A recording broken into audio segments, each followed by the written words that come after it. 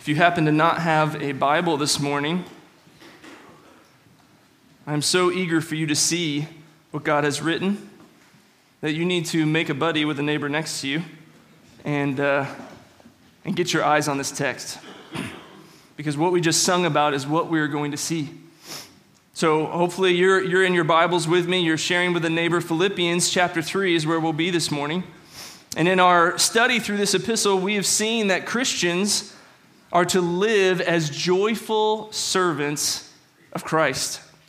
And in our text this morning, Paul rings the bell yet again. He bangs the same drum. Follow along with me in your Bibles as we read our text in full, and then we will pray together. Philippians chapter 3, starting in verse 1. Finally, my brothers, rejoice in the Lord. To write the same things to you is no trouble to me and is safe for you. Look out for the dogs. Look out for the evildoers. Look out for those who mutilate the flesh. For we are the circumcision, who worship by the Spirit of God and glory in Christ Jesus and put no confidence in the flesh. Though I myself have reason for confidence in the flesh also. If anyone else thinks he has reason for confidence in the flesh, I have more. Circumcised on the 8th day, of the people of Israel, of the tribe of Benjamin, a Hebrew of Hebrews. As to the law, a Pharisee. As to zeal, a persecutor of the church. As to righteousness under the law, blameless. But whatever gain I had, I counted as loss for the sake of Christ. Indeed, I count everything as loss because of the surpassing worth of knowing Christ Jesus, my Lord. For his sake, I have suffered the loss of all things and count them as rubbish in order that I may gain Christ and be found in him, not having a righteousness of my own that comes from the law, but that which comes through faith in Christ, the righteousness from God that depends on faith, that I may know him and the power of his resurrection and may share in his sufferings, becoming like him in his death, that by any means possible I may attain the resurrection from the dead. Heavenly Father, we need your help this morning to see the glory of Christ on display. We need to behold you as marvelous, as our greatest treasure. So, Lord, our prayer is that you would help us to fix our gaze on the greatness of Christ. Because we believe that if we get a glimpse of Christ's glory, we will grow in glorying in our Lord. And the things of this world will grow strangely dim. Amen. The Puritan John Owen writes in his book titled The Glory of Christ this quote: "No man shall ever behold the glory of Christ by sight in heaven who does not in some measure behold it by faith in this world.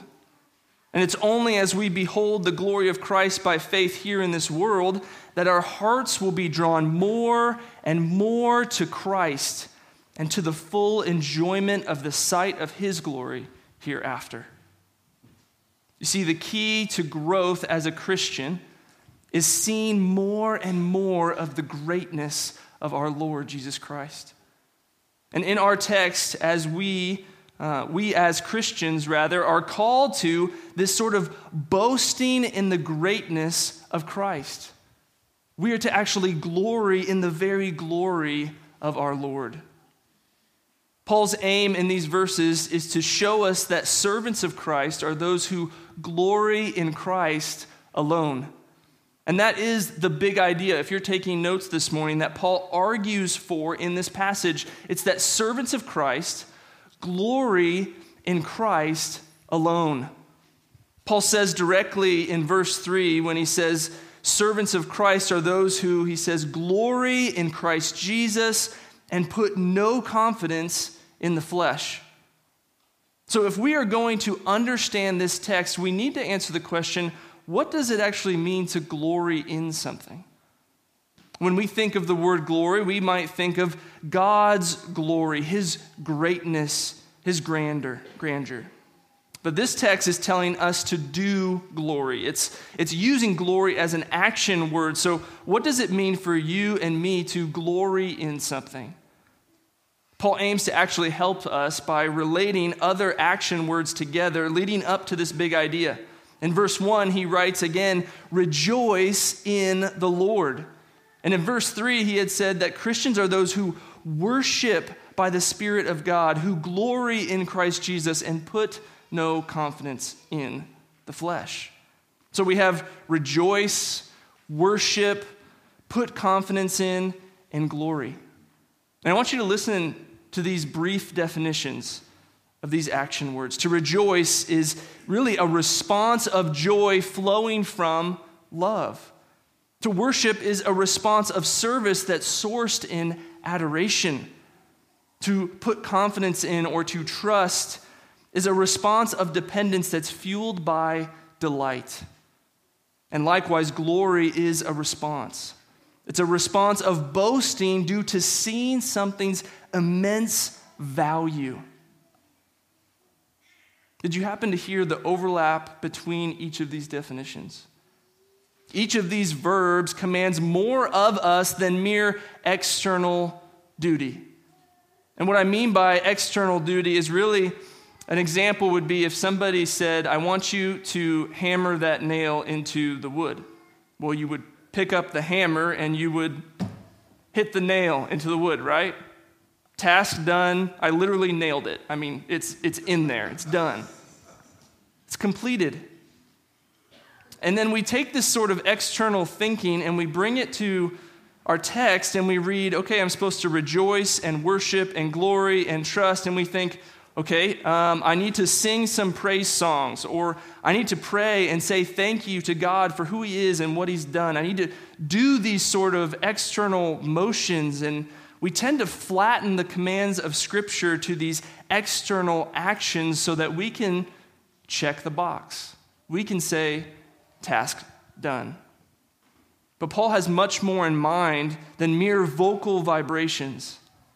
To rejoice and worship and glory and put confidence in Christ requires an internal delight. It demands the right response from the heart. But obeying heart commands is not as easy as striking a nail. It's much more like telling a chicken to fly. They'll jump and they'll flap as hard as they want, but ultimately they just can't do it on their own. If they are to be transported through the air by flight, it will take something outside of themselves. Likewise, something outside of us must work in us if we are to glory in Christ alone. In verse 3, Paul tells us how this is accomplished. He says it's by the Spirit of God. Jesus would emphasize the necessary sovereign work of the Spirit of God in the salvation of sinners when speaking to Nicodemus in John chapter 3. Jesus would say, that which is born of the flesh is flesh, but that which is born of the Spirit is spirit. Do not marvel that I say to you, you must be born again. The wind blows where it wishes, and you hear its sound, but you do not know where it comes from or where it goes. And so it is with everyone who is born, he says, of the Spirit. It is the Holy Spirit that makes us alive in Christ. It's a work of God that saves us and gives us spiritual eyes and hearts to see and love Jesus Christ. I want to make this clear. We need God's Spirit to graciously enable us to see Christ and value him rightly. And as we gaze upon Christ as our greatest treasure, we will respond by glorying in Christ alone. Paul moves through this text to show the heart response of a servant of Christ. And since glorying really has to do with what we value, Paul provides two evaluations for servants of Christ who glory in Christ alone. The first topic of evaluation that we are going to look at this morning is the evaluation of self-righteousness. And what we find is that those who glory in Christ reject all self-righteousness. Paul models this as he warns of the self-righteous teaching Judaizers of his day in verse 2. Look again with me. Paul writes, "Look out for the dogs. Look out for the evildoers. Look out for those who mutilate the flesh." Or as we like to say, "Then there are fighting words." For us to really understand Paul's point here, we really need to know who these Judaizers were. During the establishment of the church, there were Jews who thought that Christ's atoning death was not enough. That Christians really needed to trust in Christ and keep the Jewish law. That they really thought that God could only ever be pleased with people who were Jews. So the Greeks needed to become Jewish by practicing their laws and traditions if they are truly to be made right with God. This was a religious system that was built all around self-righteous law-keeping. And Paul saw it for what it was: eternally deadly heresy. Because of this, Paul carefully crafted each condemnation to help fellow believers see what the Judaizers were really teaching: detestable self-righteousness. In each statement, Paul sought to show the foolishness of their false teaching. Jews often referred to Gentiles as dogs. They were those who were unclean, garbage-eating scavengers, not like the house pets of today. And the Judaizers would seek to exalt themselves by demeaning others with such insults. But Paul saw the Judaizers were actually the dogs. They were the ones who were unclean, and they were far from God. These false teachers also would boast about their law-keeping and traditions, how God was pleased with all the good they were doing. But the Judaizers promoted self-righteous living as necessary for salvation. And Paul saw that every action done with that sort of motivation was wicked and evil in God's sight. And one of the primary issues for the Judaizers was really forcing Gentile Christians to take the sign of the Abrahamic covenant, circumcision.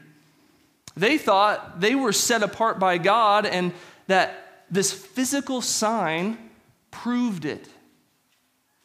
But Paul saw that they were no different than the priests of Baal during the days of Elijah in 1 Kings chapter 18. He uses the same word here, mutilate, as the Septuagint does of 1 Kings chapter 8. Recall the story with me. Elijah, prophet of God, challenges the prophets and priests of Baal to a God contest. They said, "We'll set up some altars, put some meat on, and I'll let you go first, and we're going to see whose God is real, whose God can burn up this sacrifice." And the priests cry out, they pray, they yell to their God, the prophet of Baal, asking and pleading to do this for them, to the point that they even would cut themselves. And similar to Paul, Elijah's mocking them, right? Cry a little louder. Maybe your God's just a little busy right now. Yet cut after cut, nothing happened to their altar. And just like the cutting priests of Baal, the Judaizers' false circumcision was to be seen as this pagan mutilation that also accomplishes nothing. But Paul does not stop at turning these false teachers on their head, but he instead wants to present the clear and powerful truth that exposes all the lies. The truth of who Christians really are in Jesus Christ. Look again with me at verse 3. He says, for this reason, because this is the truth, we are the circumcision who worship by the Spirit of God and glory in Christ Jesus and put no confidence in the flesh. Paul's opening statement was in direct contradiction of their false teaching about circumcision. These Judaizers were completely blind to God's rebuke through the prophet Jeremiah in 4:4. The Lord says, circumcise yourselves to the Lord. Remove the foreskin of your hearts, lest my wrath go forth like fire and burn with none to quench it because of the evil deeds. And due to their inability to change their own hearts, God graciously promised a new covenant. He promised a new heart. In Jeremiah 31:33, the Lord declares, I will put my law within them. I will write it on their hearts, and I will be their God, and they will be my people. The message from cover to cover of your Bible is that your sin against God is not primarily a rebellion of your hands. It's a rebellion of your heart. And you cannot change your heart. Only God can. And when he does, you respond like verse 3, which says, when you have a new heart, then you do these things. This is how new hearts respond. This is the heartbeat of those who have been born again. You worship by the Spirit, you glory in Christ, and you put no confidence in the flesh. But that's because it already is who you are. And who you are informs what you do and what you don't do. UPS drivers, right? The company UPS, what do? They deliver packages, right? It's what they do. They don't babysit your kids. They don't scoop you ice cream cones. They won't put a new roof on your house. They deliver packages. It's what they do. A couple years back, I was reminded of the company IHOP. When I want pancakes, I go to IHOP. A couple years ago, they tried to rebrand, right? They tried to branch out and do something different than who they are, and they really wanted to push for burgers, right? They even their marketing team probably spent hours on this. They came up with International House of Burgers. We'll be IHOB for a day, right? And they try to pull in more business to expand what they do, but ultimately when I want a burger, I'm not going to IHOP, right? I'm going to Five Guys, burgers and fries, right? Or I'm going to Big's Burgers, right? It's in the name. It's what they do. It's who they are. And when you try to expand and do something different, it's like, I'm sorry, when I go, I'm thinking of Cinestack pancakes. I mean, you might as well put that in the name. That's what they do best, right? And just like that, if we try to do something different, it's like, it's not who you are. It's not who you are. Servants of Christ are those who glory in Christ alone. And it's because we're servants of Christ. It's what we do. And we should not glory in anything else. When we glory in Christ alone, we actually oppose self-righteous teaching. But not only that, Paul says we also forsake self-righteous living. In verses 4 through 7, Paul continues to show how the rejection of all self-righteousness includes our lives before Christ. Look with me, starting in verse 4. Paul writes, though I myself have reason for confidence in the flesh also, if anyone else thinks he has reason for confidence in the flesh, I have more. Circumcised on the 8th day, of the people of Israel, of the tribe of Benjamin, a Hebrew of Hebrews. As to the law, a Pharisee. As to zeal, a persecutor of the church. As to righteousness under the law, blameless. But, he says, whatever gain I had, I counted as loss for the sake of Christ. God's providence in saving Paul is brilliantly on display here.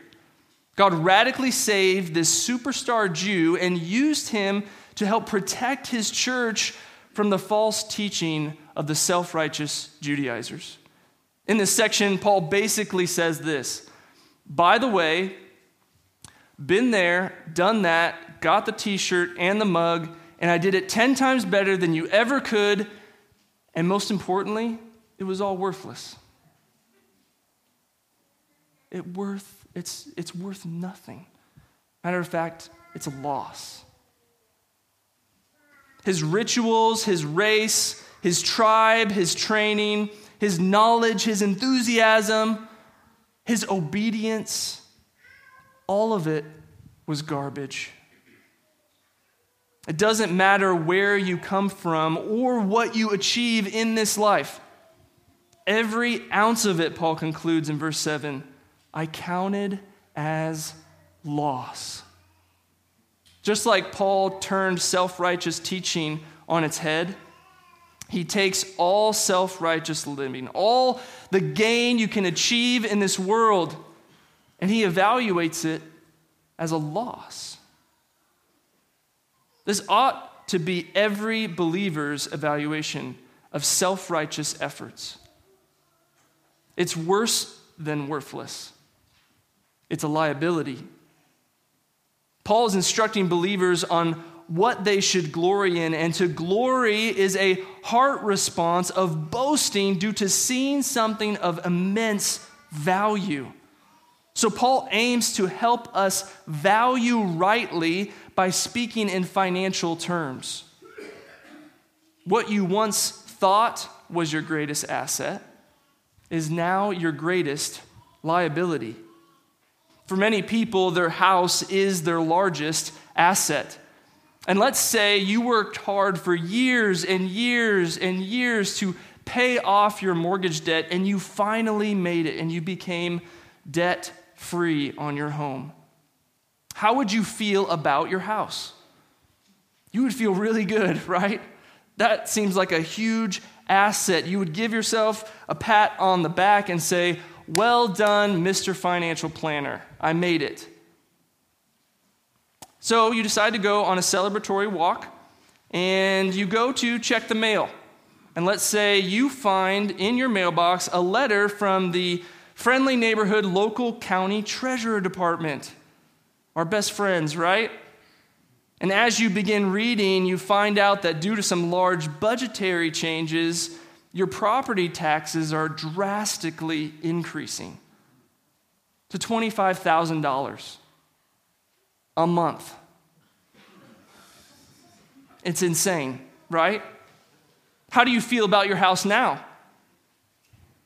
Sell it, deed it away, burn it to the ground, because that sort of debt will crush you, right? Your greatest asset turn to your greatest liability.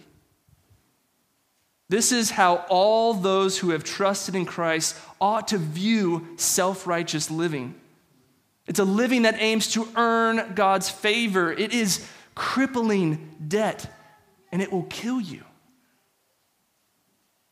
Paul has been crystal clear in his evaluation of self-righteousness. Those who glory in Christ, they reject all self-righteousness.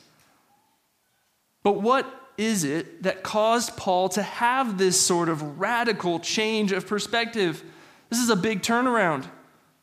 What made him see things differently? Paul gives us the answer starting in verse 8. Look with me. Indeed, I count everything as loss. Why? Because of the surpassing worth of knowing Christ Jesus, my Lord. Paul casts our gaze upon an infinitely superior second topic of evaluation: the Lord Jesus Christ. And what we find is that those who glory in Christ rejoice in all of Christ. Crucial to our understanding of this text is this sort of cause and effect relationship that Paul is conveying here. He says, it's because of seeing the incomparable worth of my Lord that all self-righteous living is counted as loss. Jesus taught his disciples this profound truth through two parables in Matthew chapter 13. He starts in verse 44, teaching, "The kingdom of heaven is like treasure hidden in a field, which a man found and covered up. Then, in his joy, he goes and sells all that he has and buys that field." Jesus depicted a second time in verse 45. "Again, the kingdom of heaven is like a merchant in search of fine pearls, who, on finding one pearl of great value, went and sold all that he had and bought it." Every one of these texts points us back to the necessity of a heart response that treasures Christ infinitely. The reason the man and the merchant sold all they had, the reason we count everything as loss, is not merely to escape condemnation. It's because we have been granted eyes to see the immeasurable value of my Lord Jesus Christ. And our hearts respond in this ongoing, eager desire to know him more. This seeing and valuing Christ starts for believers at the moment of salvation, and it is what sustains believers throughout our sanctification. That's why Paul says in verse 7, in the past tense, "I counted it all as loss." And then in verse 8, there's this continuing present counting. He says, "I count everything as loss." And again in 8, "I have suffered the loss." There's real loss that happens. And he says, even that, I count it as rubbish.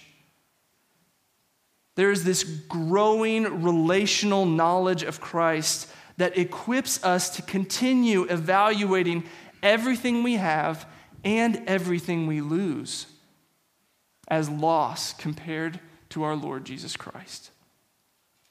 But the language here changes at the end of verse 8 and continues through 11. At the conclusion of verse 8, he writes, he says, "In order that I may gain Christ." And in verse 10, he says, "that I may know him." And in verse 11, that by any means possible, I may attain. Some wrongly read these verses as a condition, that if I give up everything, then I can earn these things. But friends, to interpret Paul that way, to use his words, would be to mutilate this text. To rip them out of the context where he just condemned all self-righteousness, all of this working to earn anything. Remember, the hands are not what Paul is addressing. It's the heart. The repeated mays in this text reveal an excited yearning and a joyful pursuit toward the infinite fullness of Christ. This language is not speaking with some sort of uncertainty, but it's showing his humble fervency for his Lord. The attitude of one who rejoices in all of Christ is eager expectation, not meager motivation. In studying this text, I've had a song stuck in my head that's titled, "I Want to Know You." And I want to give you the meager motivation version of this song. I'd like to know you, Jesus. I know you're the Lord.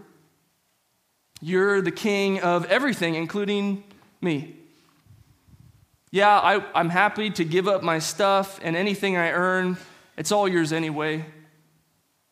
Jesus, if I could just know you a little bit, that'd be great. Now listen to the eager expectation of this song. I want to know you, Jesus, my Lord. You are the King of heaven, and you're the King of my soul. I'll trade my treasure and all my reward, Jesus, to know you, then know you more. Like wave after wave on the ocean, like all of the sand of the shore, your beauty and glory are endless. Jesus, I must know you more. Friends, we struggle with this meager motivation. And the only solution is pleading, Lord, help me to see Christ. Give me an earnest desire to see my Lord.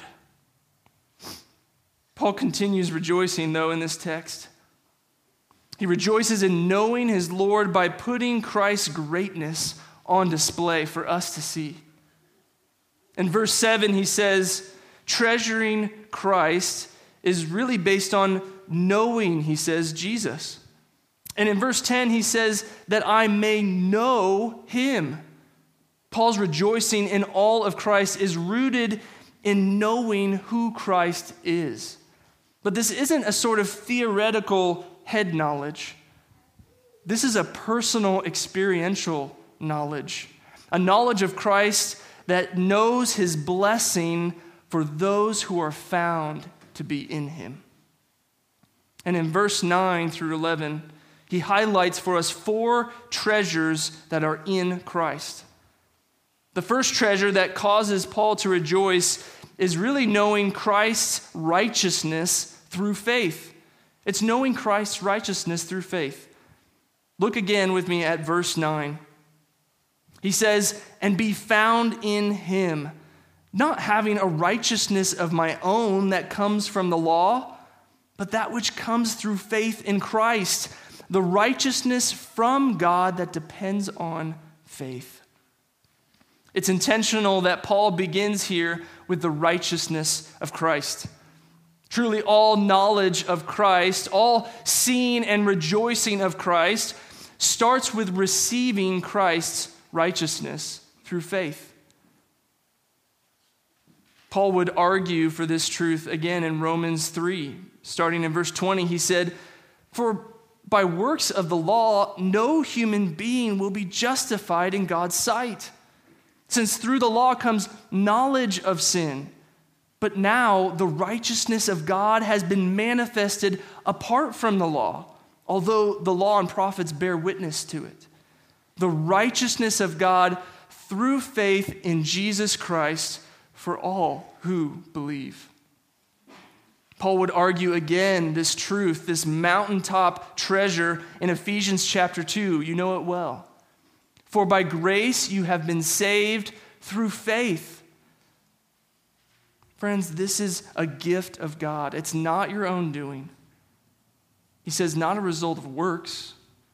And the reason is so that no one may boast. As saints of old have fought and died defending, we too must treasure and rejoice and never wear out the righteousness of Christ alone.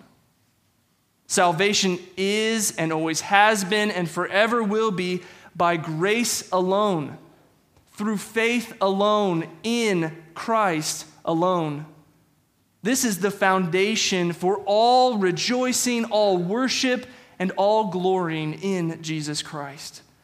2 Corinthians 5:21, Paul writes, for our sake, God the Father made Jesus Christ to be sin, the one who knew no sin, so that in Christ we might become the righteousness of God. It is only the substitutionary death of the perfect Son of God for your sins that can provide righteous standing before God, that can make you fit to rejoice and sing for all eternity with your Creator. This sort of treasure knowledge of Christ is why the songwriter pens these words. I need no other argument. I need no other plea. It is enough that Jesus died, and that he died for me. If you are here this morning, you've heard the good news of salvation through Jesus Christ alone. So let me knock on the door of your heart. Let me see if there's a pulse. Confess your sin. Count all your efforts as loss and cast yourself on the mercy of the righteous one, Jesus Christ. Because if you can behold the righteousness of Christ, you will delight to confess, to forsake, and to see more and more of who Christ is. For Christians, plumbing the depths of this first treasure is a lifetime pursuit. But once you see it, you jump into the deep end and you dive over and over so that you would marvel at the righteousness of your Savior. Paul continues in verse 10 to reveal the second treasure that is cause for rejoicing, and it's knowing Christ's power. He says in verse 10, that I may know him and the power of his resurrection. Paul knew there was no power in the law. There was no power there to make him righteous. He also knew there was no power in his own flesh to fight against sin. But because he knew Christ's righteousness by faith, he had experienced the divine power that had made a spiritually dead man alive in Christ. And now he longed to know more of Christ's power to transform his life. The power mentioned here is the greatest power in the entire universe. We like to dream up the kind of superpowers we would pick if we had the option. Maybe super strength, or super speed, or super knowledge. But under the right circumstances, bang, you're dead, right? It's of no value. The greatest power is the power over death itself. And praise be to God who conquered sin and death on our behalf. John records the resurrected Christ's triumphant statement in Revelation 1:18, where he says, I died, and behold, I am alive forevermore. I have the keys of death and Hades. Now listen to Paul's prayer for the church in Ephesus in chapter 1.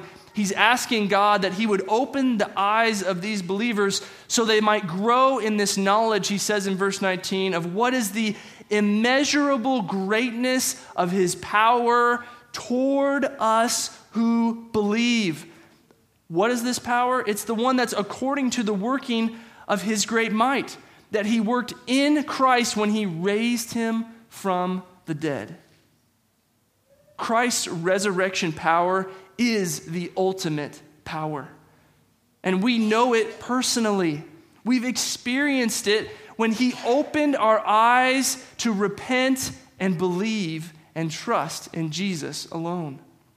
But brothers and sisters, we need to know his power toward us to believe, who believe more. We need to see our King every morning. See him enthroned in power and dangling the keys, as it were. Saying, I still got them. And they're not going anywhere.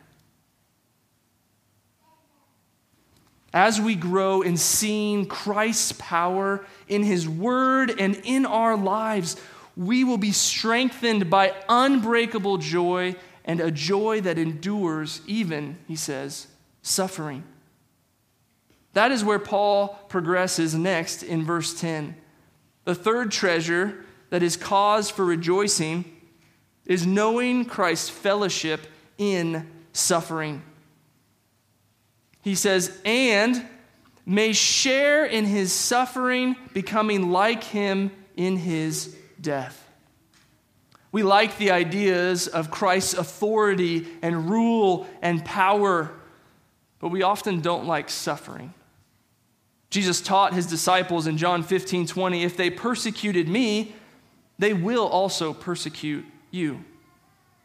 In the chapter right before this, Paul lifted up Christ's condescension and crucifixion as the humble mindset Christians are called to have. And as we experience suffering for the sake of Christ, we share in the suffering he endured perfectly. Times of suffering for a believer are to be counted as joy, Scripture says, because God uses them for his glory and our good. But isn't it true that some of the deepest moments of spiritual fellowship with our Lord are during intense times of suffering? Suffering is meant to drive believers toward their Savior. And what we find in those moments is that we see and rejoice in who Christ is, who Hebrews chapter 2 says is our merciful high priest. Therefore, Hebrews 2:17 and 18 reads, he had to be made like his brothers in every respect, so that he might become a merciful and faithful high priest in the service of God, to make propitiation for the sins of the people. For because he himself has suffered when tempted, he is able to help those who are being tempted. We are not alone in suffering. We experience fellowship with the God of all comfort, and he is producing endurance and humility in his servants by his Spirit through our suffering. When we see the immeasurable treasure of Christ's sufferings from God's eyes, we too will plead with the Apostle Paul, that I may share his sufferings, becoming like him in his death. But for those who have trusted in Christ, death is not the end. Paul provides the fourth and final treasure that's cause for rejoicing in Christ, down here in verse 11. He says that by any means possible, I may attain the resurrection from the dead. The fourth treasure is knowing Christ's resurrection promise. Knowing Christ's resurrection promise. Paul's humble anticipation for eternity with Christ was a sure hope. We saw this earlier in this same letter, chapter 1, verses 21 and 23. He declared with a fixed confidence, for me to live is Christ, and to die is gain. My desire is to depart and be with Christ, for that is far better. This verse in chapter 3, verse 11, should challenge our hearts this morning. Do you long for the day when you will be raised to eternity with Christ? Is there any hunger for resurrection in your spiritual life? Or do you only hanker for the vanities of this world? The more we rejoice in Christ as our greatest treasure, the sweeter his words in John 14:3 ring in our ears. And if I go and prepare a place for you, I will come again and receive you to myself, that where I am, there you may be also. Friends, we can't fake this kind of rejoicing. It takes a work of the Spirit to grant a sight of Christ and delight in him. Listen to the desirous heart of the humble servant of Christ. I want to know more of Christ's righteousness by faith. I want to know more of Christ's power in my life. I want to know more of Christ's fellowship in suffering. I want to know more of Christ's resurrection promise. Why? Because of the surpassing worth of knowing Christ Jesus, my Lord.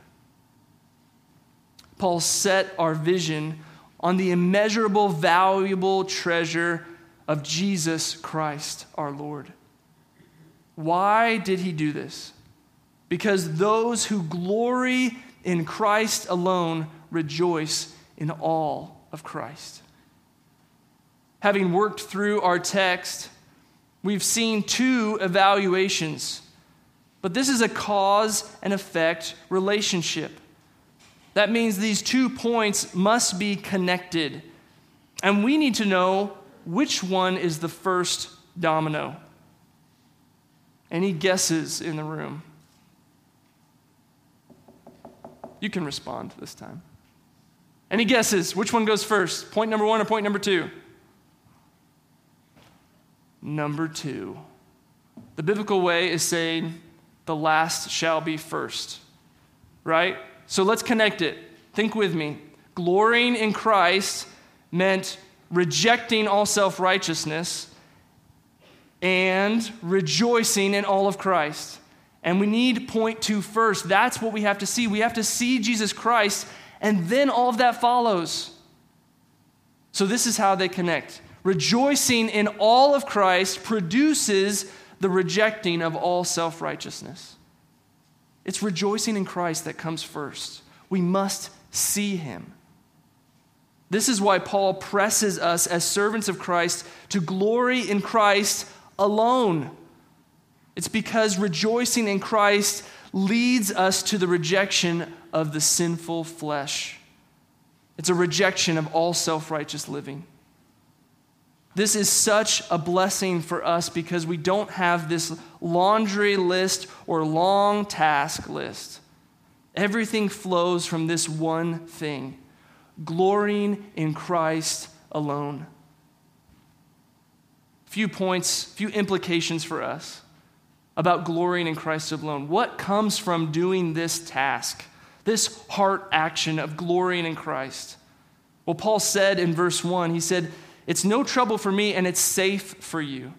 There's goodness and safety in glorying in Christ. This means glorying in Christ alone actually guards us from error. You see Paul's total rejection of false teaching. And it's because he knew Christ was the only way to be righteous before God. Glorying in Christ alone rejects all of that. Glorying in Christ alone protects and guards us against error. Secondly, glorying in Christ alone also arms us in fighting our sinful flesh. Friends, if you're struggling with temptation and sin and you see this repeated habit of justifying your sin and guarding it, friends, staring at your sin is not going to defeat it. But looking at Christ every single day, you better know that the beauty of Christ is this greater affection that will let you see that sin when it pops up and say, that is detestable. That leads to death. And I want none of that, and I want all of Christ. It's when we see and glory in our Lord and Savior Jesus Christ that we actually are able to fight against our sin. Thirdly, we would say glory in Christ is safe for us. It's glory in Christ alone that really strengthens our faith in suffering. It strengthens our faith in suffering. I love how the songwriter says, "Turn your eyes on Jesus. Look full in his wonderful face, and the things of earth will grow strangely dim in the light of his glory and grace." Friends, when we endure loss and suffering in this world, we need to remember to look to Christ. And it's only then that we will again count it as loss for the sake of knowing Christ Jesus, my Lord. It strengthens our faith in suffering. I want you to know my heart this morning is for your safety. That was Paul's heart in writing this letter. And my desire in this statement is that you hear a heart that wants to guard and protect the flock. Glorying in Christ alone is not intended to be a once-a-week activity. Friends, the world's lies, the temptation of your flesh, and suffering in this life, they don't show up once a week and take a couple days off. They kick in your door and they demand your attention every day. And if you're running on yesterday's fumes, then you're in danger. You're not safe. You're not glorying in Christ alone. The heart attitude of this passage is a longing and eager delight. It's an unquenchable appetite for rejoicing in all of Christ. May we, as servants of Christ, glory in Christ alone. And may God's grace stir our hearts each morning to cry out to him, Jesus, I must know you more. Let's pray. Lord, our heart's cry is that your grace would enable us to see and be amazed and changed by your Spirit's work of revealing the Lord Jesus Christ to us. Lord, if there's some here this morning who have not seen Christ, we pray that you would open their eyes, that they would marvel at the greatness of our Lord who died and rose again, who has all power and authority, and who alone can change their hearts to rejoice in Christ. Lord, I pray that for those here that are weak, those who know you and struggle with a meager motivation, Lord, I ask that you would instill in us a bridling desire that just turns and yanks back towards Christ by your Spirit's work, and that we would again cling to your feet, that we would run, that we might just touch your cloak, to get a glimpse, so that we might behold your glory and might worship genuinely from the heart, seeing all that you are. You are the King of all the world. And Lord, for those whom you have given a heart to see and delight in, that know you as their King, may you empower them to fight against sin and look forward to the day where you will raise us up. You will make the perishable imperishable. And we will live and rejoice with you for eternity. We love you, Lord, and we pray all of this in your powerful name of your Son, Jesus. Amen.